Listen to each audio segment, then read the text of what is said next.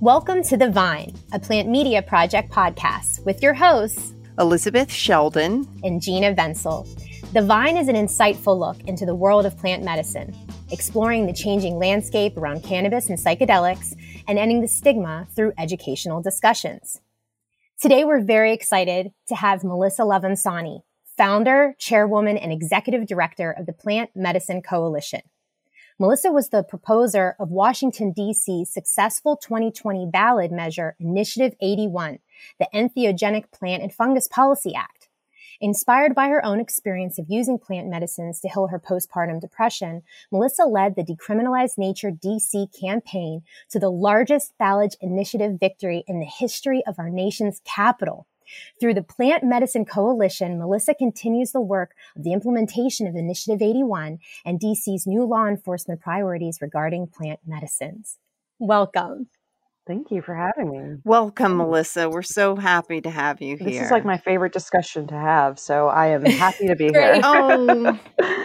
We always like to hear about how our guests got involved with plant medicine, and I just have to say that your postpartum depression story is dear to my heart. I suffered the same 26 years ago, and I remain on the SSRIs that I desperately would like to find a way off of today, and just would love to hear more about your story. Yeah, so I've lived a pretty normal, average life. I was born in DC, actually, but I grew up in Minnesota, and I'm a product of Iranian immigrants, so I'm first-generation American.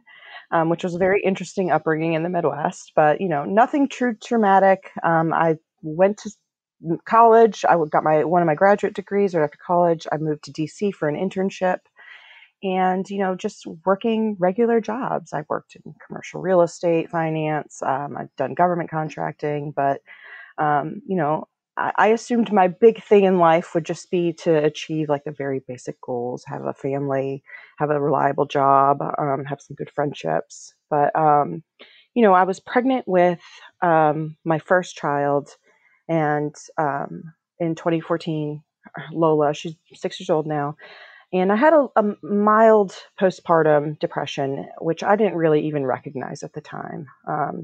I was just really isolating myself and, not socializing with other new moms. I had a few friends that had babies around the same time, and we never even hung out with each other during my maternity leave. But, my husband didn't notice anything. It was very well hidden. And, I went to work. I got back into working, having a solid workout routine, eating better, and I lifted myself out of it. With my second child, I acknowledge that I enjoyed my routine. I've been an athlete my whole life. I played tennis in college, and I made it a priority to be active during my pregnancy until I was dealing with really severe sciatica. So I had really crazy pain all day long, which escalated into the evening and to a point where I was crawling on all fours. I was in so much pain. So staying fit while pregnant wasn't really an option. And that kind of snowballed into, just not taking care of myself in general. And I got what is called antepartum depression, which no one really talks about.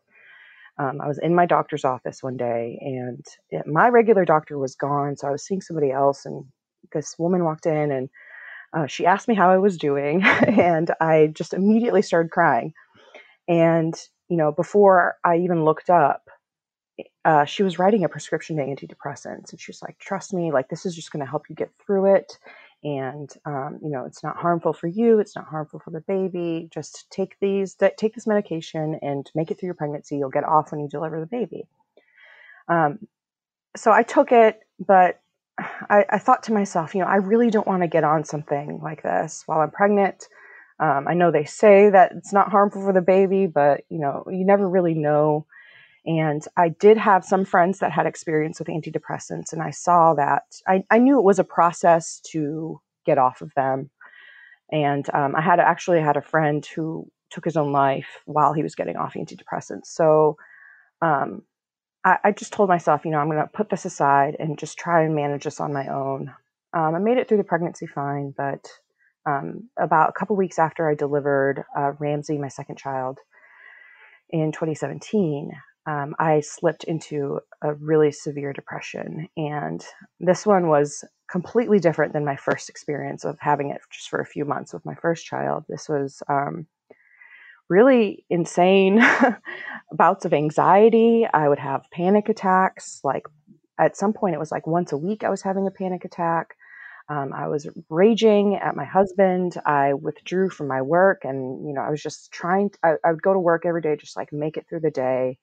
I had my like secret spot in my building where I would go and like cry when I needed to. I had a manager at the time who was a mother to young children, so she knew what was going on. She was extremely sympathetic. I would cry in her office frequently. Everything just started to spiral out of control. I was isolating myself from all my friends and family. I was barely speaking to my family, and I'm really close to them, and we normally talk a lot. And I was completely withdrawing from everything in my life. It got to a point where I was even hearing voices in my bedroom, where I just and at the time, and that sounds really extreme. And of course that would be alarming, but at the time I was in such a deep hole that it was not even alarming to me. But I remember I mentioned something to my husband about this, where I was like, yeah, the voices I'm talking to. And he was like, his jaw dropped. I remember, I'll never forget his face, because he knew I was struggling. He has a background. I mean, he works for DC government, same as I do. And he in politics, but he has a background in social work. So he has some idea how to deal with sticky situations in a family. And he was completely dumbfounded. I was finding every excuse I could to get out of therapy. I was just miserable, spiraling out of control. I had convinced myself that, my family would be better off without me.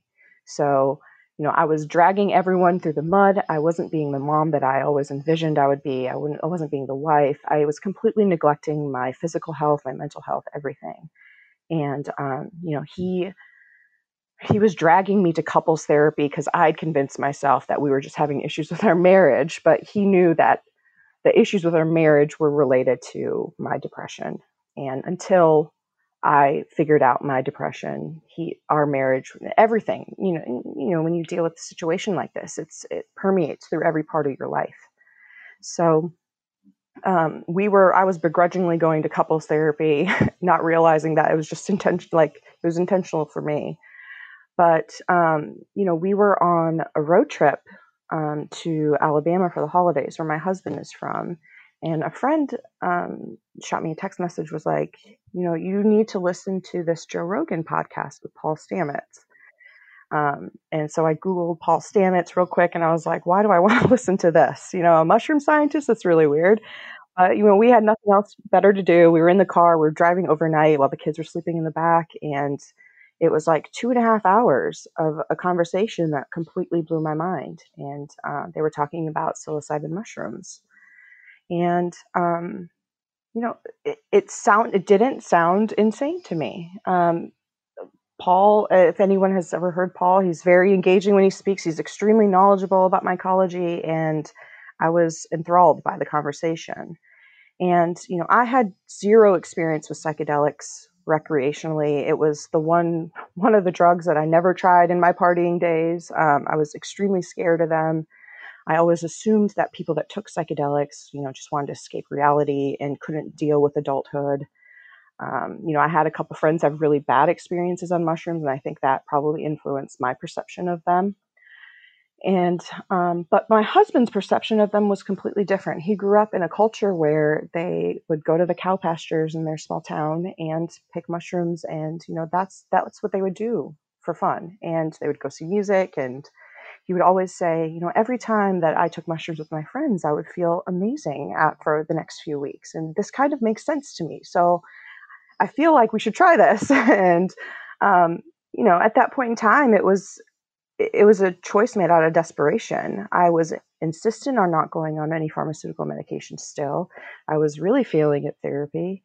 And I knew I wanted to take my own life. I knew that I'd convinced myself that there was another woman out there that would have been a better mother to my children. And I had my mind set on this. So I thought, well, why not just give this a go? why the hell not just try this? And we started growing psilocybin mushrooms in our bedroom. And it's a difficult process, but there's plenty of resources on the internet. We would frequently watch YouTube videos about it and Reddit tutorials, and we finally got a batch of mushrooms where my safe entry into using psychedelics for mental health was microdosing. I wasn't comfortable with a full trip. I thought if I could just take a microdose where I'm not having any kind of visuals or anything, it's just something I can add into my daily life. Let's just see how this goes. But within really 3 days, I started to feel my humanity come back to me. And it's a really strange feeling to feel that, because Unbelievable. when you're in that deep depression, you just you feel everything, but you also feel nothing. And I started to have that variety of emotions, and I would still struggle, but it was a struggle that I could manage better now. So after microdosing on and off for a good 6 to 8 months, we had a really hard time growing more mushrooms. It's really tricky to do it. If they get contaminated, months of work can get ruined. So I stopped microdosing, and then I serendipitously got introduced to an ayahuasca shaman through a friend of mine. And at that point in time, I was like, well, the mushrooms kind of did work, and maybe I just need to go and sit in ceremony with an expert that knows about this and try this out. So my first experience with ayahuasca was extremely life-changing.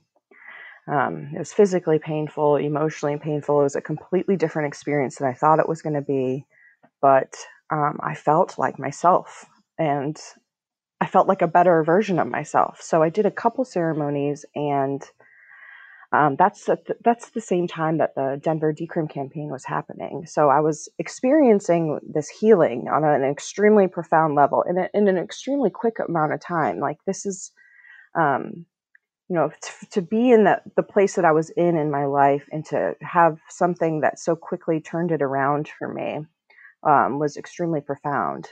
So I was watching the Denver campaign, and I'm like, well, DC was at the forefront of cannabis reform. We decriminalized and legalized well before many other jurisdictions did. It's a really progressive city. Maybe we can use our contacts and our connections within DC government to see if we can move something here.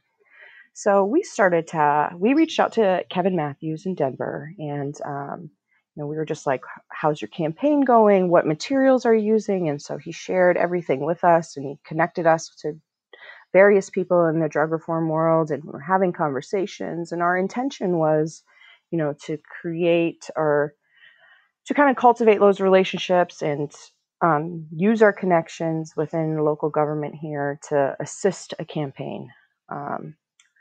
Some time passed, and our lives had moved on. I got a new job. We're very busy with 2 little children, so nothing happened for a long time. But we got a call one night from Adam Eidinger, who is the man that ran the cannabis reform here in DC. And I had learned that Dr. Bronner's was funding all these campaigns all around the country, and he was interested in a DC campaign and what it would look like. And the Bronner's team knew that it couldn't look like cannabis reform, and that this is a completely different subject matter. And they all wanted me to be the face of it. And I was like, no. Like, I will help out a campaign as much as I can in the background. I've never wanted to be like known for anything, or famous for anything. Like, I'm happy being the person in the back that's like making the phone calls, sending the emails. I'm not the front woman for this. And they were like, they insisted. And it just got to a point where, for this campaign to be successful, it had to be presented in a completely different way. The DC audience is much different than the West Coast audience. There is a vibrant psychedelic community on the West Coast, and there is a community here in DC, but it's a bit more underground. People are a bit more socially conservative here. And I knew that a campaign that was talking about psychedelics would really have to change hearts and minds of people here. There are communities in DC that have really been ravaged by the drug war. And the moment you say psychedelics, they immediately think about more drugs coming into the community and causing more damage. So we really needed to have a messenger who was really credible. And what's more credible than a professional working mom of two little children? So I said I would do it. I backed out the night before we were submitting all the paperwork. And I said, I completely freaked out. I was like, this is too much for me. I'm going to be putting my kids in the public, and I can't control people's perception of them, people's perception of me. And, what if all the mothers in school ostracize us and no one wants to play with my children? Like, I kept thinking of, I put my kids through so much the last few years with my depression. I cannot put them through any more harm than I already have. And something in my gut was just telling me, you need to do this. You've come this far. You are having all these conversations with people.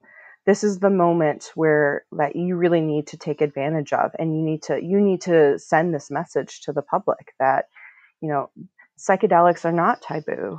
Mental health is not taboo, and that people are struggling and nobody's talking about it. And that was like the most frustrating thing for me, was that I was experiencing this healing, but I was breaking the law and I couldn't talk about it with anybody.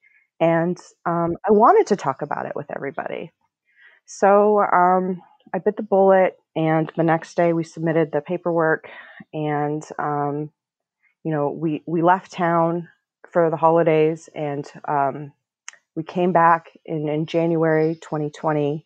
We kicked off the campaign, and it was all history from there. And it was It's so incredible, Melissa. Yeah. Oh, thank you. You're so brave. We just appreciate you so much. I mean, you took that moment, as all of us as moms would, to say, we put our kids first, we want to worry about them. But being so brave and doing what you're doing is like the best way to have that legacy that your children are going to be so proud of you. So we're just, as moms, we're just we appreciate you so much. And we're so enamored by how you took this initiative by, yes, you're using your personal story, which we just applaud you for, but you're letting this be known that we are in a mental health crisis in this country. This is a story after story of these things that are happening with people, and these plant medicines can really help one another. So I'm curious about when you made that initial, call out to Colorado, let me gather some of this information. How did you then reach out to Decriminalize Nature? Like, how did the organization as a whole end up helping you on your localized level? Well, initially I was just working with the Dr. Bronner's team and the network of cannabis activists that he had here. They understood that this wasn't a cannabis kind of campaign, that, and I kind of set the standard that, if I'm going to put my name out there, I'm putting my kids out there, I'm going to run this campaign how I think it should be run. And they all agreed. And so I got introduced to the Decriminalize Nature team in January, and they were helpful. They definitely paved the way for this entire political movement to happen in this country. But, decriminalizing psychedelics in Oakland, for example, is extremely different than decriminalizing psychedelics in Washington, D.C. Our audience is completely different. The issues that we deal with here are different. And it became, when I knew that I had friends in DC Council, or people that at least I'm friendly with, when I approached them about potentially them introducing legislation, nobody wanted to touch us with a 10-foot pole. I knew we had to do a ballot initiative. And, the cannabis reform happened here through ballot initiative as well. So I was using the infrastructure that was already existing. And, I would go to the Decriminalize Nature team whenever I was stuck on something, but, we were a completely different animal. So, And then in March, the pandemic happened, and that completely wiped the slate clean for anybody who knew anything about campaigning. We were all guessing on what to do next. And I know the Oregon State campaign was in the same position where, campaigning looks like it's never looked before. And how are we going to move forward with this signature drive that requires in-person interaction and being in close quarters with people when everyone is trapped in their house? And it was a real challenge. And there were many times where, I was asking Dr. Bronner's for more money because we were at a point where we had to first change laws to allow us to mail initiative, the actual petitions to people's homes. And then I knew mailing petitions to all the registered voters in DC would be extremely expensive. So there was a point in time where we didn't even know if the campaign was going to move forward because it was such a huge investment for them. Super fortunate that we're in a very strange way that we're in this pandemic, and a soap company who also was making hand sanitizer, they were thriving and they were doing well. And, David Bronner really believed in me through many conversations of me just being like, let's please move forward. Please, we've made it so far. We had momentum. And we were getting a lot of good press at the time here locally that, he decided to make an additional investment. And, we eventually did change the laws in DC so that we can mail the petitions and then people can submit digital signatures to us as well. So we changed a few things through lobbying DC Council that, every single registered voter in the district got a package from our campaign with a picture of my family and a letter from me explaining my story, testimonials from other people who had experienced healing through plant medicines. They got the petition, they got instructions. So that went to every registered voter's household, and no one's ever done that before. And we didn't even know if this would work because it requires so many touch points. Like when you're doing a signature drive, you're standing outside of metros, you're standing outside of bars, standing outside of concert venues where there's a lot of traffic going in and out, and you're engaging with people, you're having those dynamic conversations. They get to ask you questions about the initiative and the details about it. And we weren't allowed to do that. So we had to get really creative with how we reached voters. And it was fortunate that, we did this mail out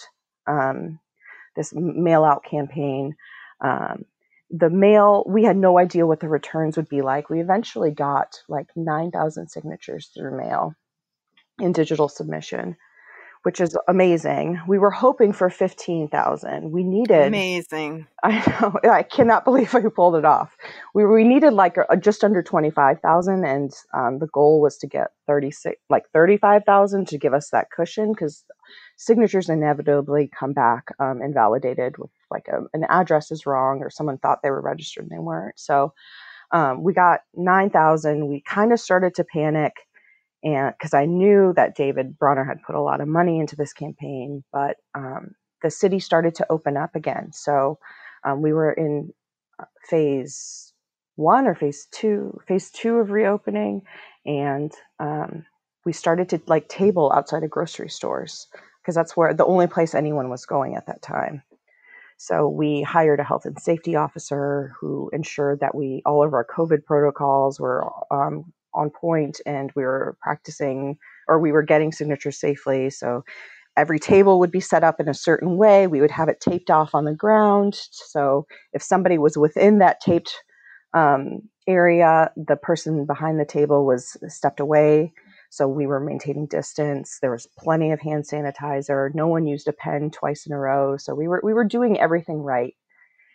And then the city opened up to the next phase where people felt more comfortable with going outside and spending time outdoors. So we started to roam into public spaces where people were, taking a break from their homes, and we were engaging in conversation, which was really hard to do with a face mask in the middle of summer. where you can't get super close to somebody, but you want to articulate what the initiative is and what the role that plant medicine plays and all that. So it was extremely challenging and but extremely gratifying because the conversations that we were having were really interesting. People do have a perception of psychedelics here, but when people hear my story or they hear about the research that's existing, it's pretty hard to refute that these are really valid therapies. So, people were really receptive to this. And there was a point in time where, we knew we were going to get our signatures and I knew we could win this. But it was an entire guessing game the entire time. We're like, we think this is the right decision. Let's just shoot for it and hope that we get what we want. Now, I wasn't expecting the 76% at all. I was thinking we'd land in the 60s. And because, cannabis is extremely, way more popular than psychedelics, and they landed in the 60s with their percentage. But election night was 76%. I thought somebody was playing a joke on me. And I'm like, what? No. And it was I was getting interviewed, and my husband, we were down at the mall. We had this whole setup. I was getting interviewed in front of the Washington Monument, which was this really weird, surreal moment. And my husband comes running up to me. He's like, you got it, 76%. I was like, no. That's tell me the real number. He's like, 76%. I have goosebumps. Me too. I know, me too, actually. So awesome. And I was like, we did it. I keep imagining what this phone call must have been like to these grocery stores when you're saying during the pandemic, can I come and set up can you tell me, what would that phone call sound like when you call a grocery store and say, I'm a part of this initiative and they just let you come? They were okay with you just setting up there? Or how did that look? We were set up outside, so we were technically in public space, and this is an act of freedom of speech. So, but there were some grocery stores that were like, you gotta leave our property, and we wanted to be good players. We knew this was a really stressful, intense time for people. So anybody that complained about us, we were just like, okay, that's fine. The whole point of our campaign was to be the good guys and for people to perceive us as friendly, and we don't want to shake things up. We're not trying to start an argument. We don't ever want to be combative with DC Council. We want DC Council to see us as allies here. So I was really insistent on us having good relationships with the public and with government. So if there was ever a moment when we were shaking feathers, I would just reel it in a little bit. But it's challenging, it's hard because at the time, I think right now we're a bit more So was the coalition? Go ahead. Right. No, I was just going to say, so the coalition was really born out of this, and then all of a sudden you're in the hot seat again. Yeah. So the coalition was born out of this. I was, I was thrown into the psychedelics movement. Completely blind. I knew very little. I mean, I knew what was going on, but, I learned a lot on the job, really. And I saw that there was nobody speaking to our federal government about psychedelics. I mean, MAPS was doing a lot of work, but they were really focused on their clinical trials with MDMA and cannabis. But who is speaking to the federal government? And honestly, what do those people look like? Is it going to be this completely whitewashed cannabis movement where, the intentions were good, but, now we have people making a lot of money from cannabis while we still have people of color still in jail. So, I knew that the whole ethos of psychedelics is to heal trauma and to serve those that need it the most. And what better than a female-led organization that considers all these issues? Because if I'm not speaking to our federal government, lobbying them to pass reforms or lobbying them for research on psychedelics, who is going to be speaking to them? Is it the people that are advocating for big business? You don't know. So this idea came out of a real need for the movement to have a credible messenger with the federal government. we can package this in a certain way that feels very safe for lawmakers. They're not willing to put their necks out for a lot, but our strategy is, again, to be an ally to government and to speak about science and speak about the narratives, because the narratives are very important. I mean, all of this was born out of a necessity that we have in our society right now. Our healthcare system is not equipped to deal with this mental health crisis, as well as other crises, right? Like we have this opioid crisis that is raging and is continuing to get worse and worse as the pandemic progresses, and we're not addressing it. So, plant medicines can fill that void, but it definitely has to be presented in a certain way. And that was my intention with Plant Medicine Coalition, to present this as something that can really be a real positive for society. And so how do you then fund the coalition, and how do we all get involved with you? How do we support you? We are just started fundraising right now. I'm still working in my day job at this moment. So, a lot of this work is really late nights and working over the weekend. So, we are getting our ducks in a row right now to start really fundraising, and we'll see who's interested in this. Dr. Bronner's has committed some funds for us, very generously committed funds to us. And, a lot of those funds for this year are going to be going towards implementation of Initiative 81 in DC.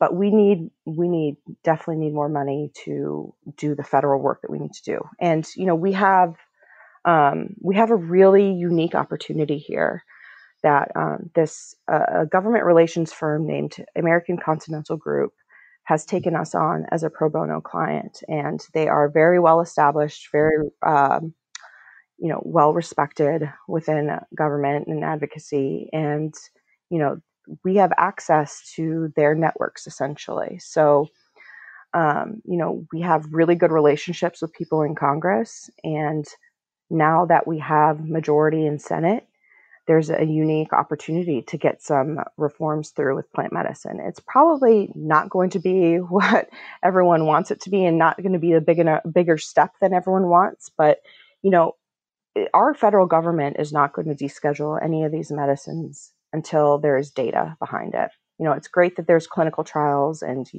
that can translate into real therapeutic applications, but we need more data around psychedelics. So our initial ask is $100 million towards through National Institute of Health for research on psychedelics. We're including 4 indications for anxiety, PTSD, depression, and addiction, and we're including 8 different medicines. So, we're going to throw them everything. We want naturally occurring DMT, ayahuasca, psilocybin, MDMA, iboga. We're going to ask for all of it, knowing that they're probably going to cut it down. They probably would feel safer with maybe just psilocybin and MDMA because that's the research that's currently existing. But, it's a start, and it's a really important start. And there are going to be a lot of people that aren't on board, but at least we'll be in the same room and having those conversations. And that's the kind of work that needs to happen. This isn't going to be a quick turnaround. Our federal government's not going to be like, well, our nation's capital decriminalized this, we might as well do it too. They don't work like that.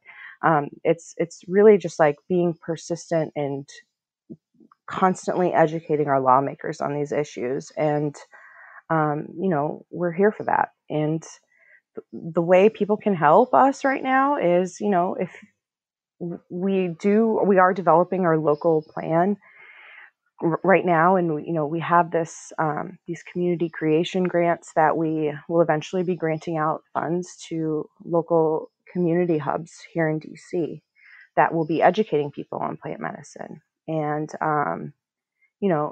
we need messengers here locally to talk to people about what plant medicine is, and what is safe use, and what are the practices, and what is the cultural history that you need to understand with some of these medicines, and why you need to respect them. So there's a lot of work that needs to be done, but as soon as we get over the fundraising hurdle, which hopefully the next few months we will, I'm planning to leave my job for good and transition into this role full time, and just hit the ground running.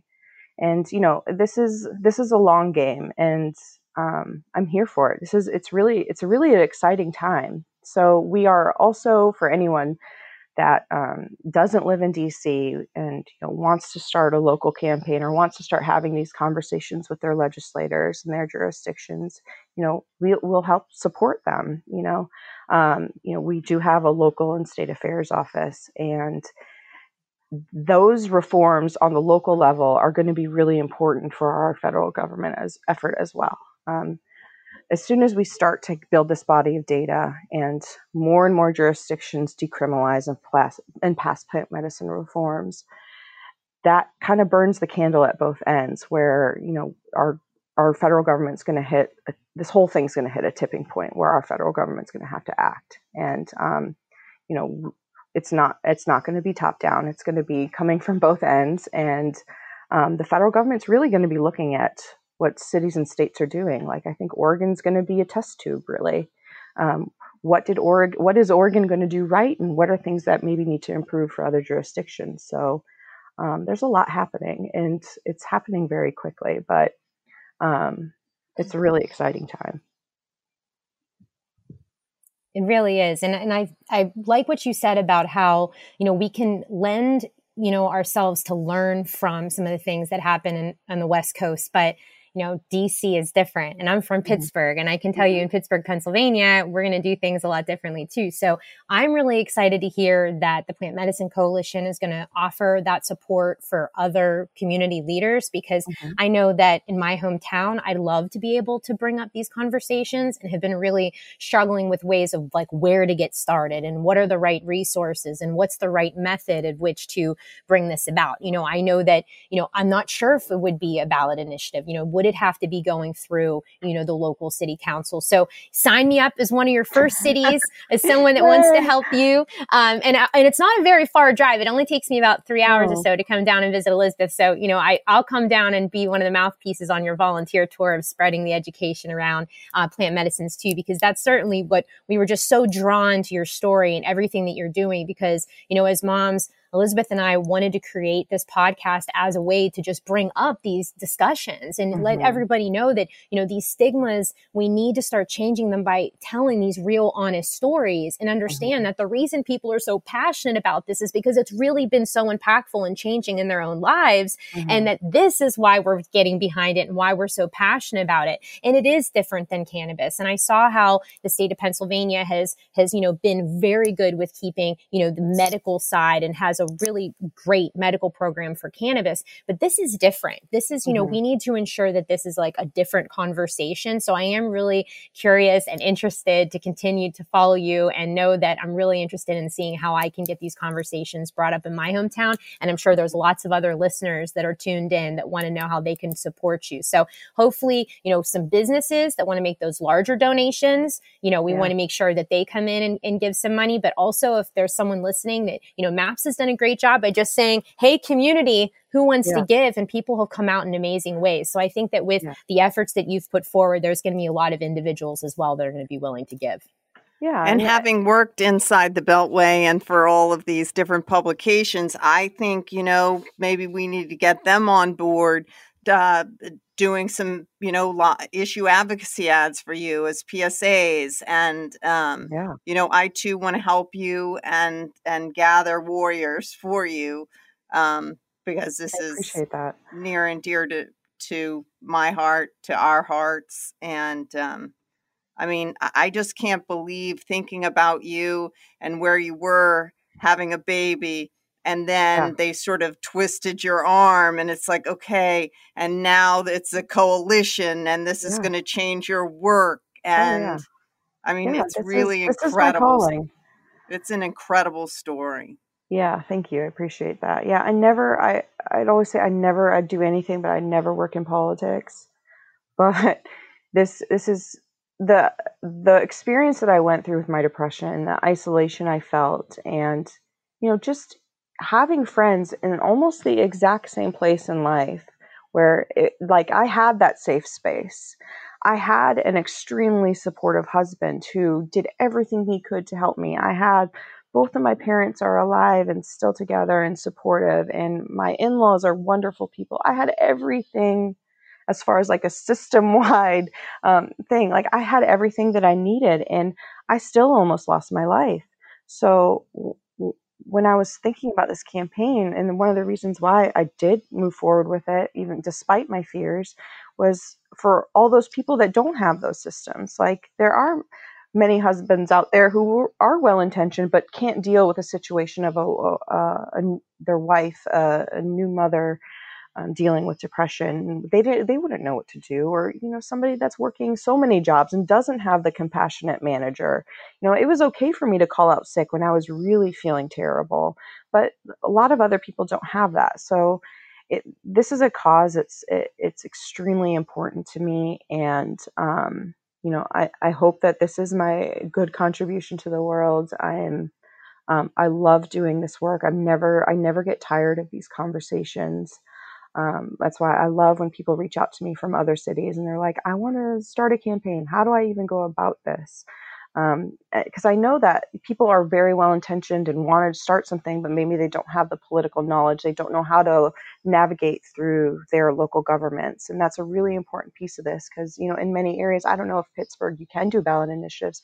There are some jurisdictions where you're not even allowed to do that. So you have to work with your local lawmakers. And it's kind of an art to do that. I think lobbyists get a bad rap, but there's also lobbyists out there that are advocating for really good causes. And they do good work. They use Yeah. their the work that they've done on the Hill and their influence to then come and help others, right? Mm-hmm. Who maybe don't have those connections. But I just want to say to you, that depression that you talk about, I describe it as being gray, like there was no color. I couldn't hear anyone's voice. And I too had a boss, and I was like, okay, I'm going to crawl under a bus, and they were like, okay, just go and do whatever you have to do. And, it was 26 years ago, and it's like, okay, here's your pill. But if you're going to help so many people. Me, my time is done in raising my small children, but to just be able to help others and for you to be so brave to speak out is just, it's amazing and heartwarming. And I think women will, in so many different places will so appreciate your honesty and your help. Well, And thank your you. leadership. We just appreciate you so much. So we want to make sure that our listeners know exactly where they need to go to learn more about your initiative and how they can sign up for your newsletter. So where can we send our listeners? Plantmedicinecoalition.org. If you need any information, it's just info@plantmedicinecoalition.org. I get all those emails. If you're curious about anything, you want more information about how to start a campaign, you are a person that has, a testimonial about plant medicine. At some point when things open up again, we're going to have people come to the Hill and, talk to their lawmakers about their experiences with healing and plant medicine. I mean, this is such an important discussion, and the pandemic right now is really exacerbating this really terrible mental health crisis that we're in. And talk therapy itself is extremely inaccessible. I know for me, like one of the arguments I had against stopping therapy was, well, it's just too expensive. I'm getting off of maternity leave soon. I'm going to have to start paying for childcare, and that's extremely expensive here. So, we just need to think about ways that we can transform our current system to a way that actually benefits people. Because, right now we're all in survival mode. And after the pandemic passes, I think that the trauma is really going to set in, and people are going to be really needing help here. And our government has to take on some of that responsibility, and it has to be able to, provide solutions for its citizens. We're just so grateful to have you on here. Very well said. Thank you so much for being a part of the Vine, Melissa. Thank you, guys. This was such a wonderful conversation. We appreciate your leadership in the plant medicine space and look forward to continuing to support your efforts both locally and nationwide. Thanks to our listeners for joining us on another episode of The Vine, featuring Melissa Lavasani, founder, chairwoman, and executive director of the Plant Medicine Coalition. Please join us by subscribing to The Vine, a Plant Media Project podcast, wherever you get your podcasts. For cannabis and psychedelic news, please visit us online and sign up for our newsletter at plantmediaproject.com.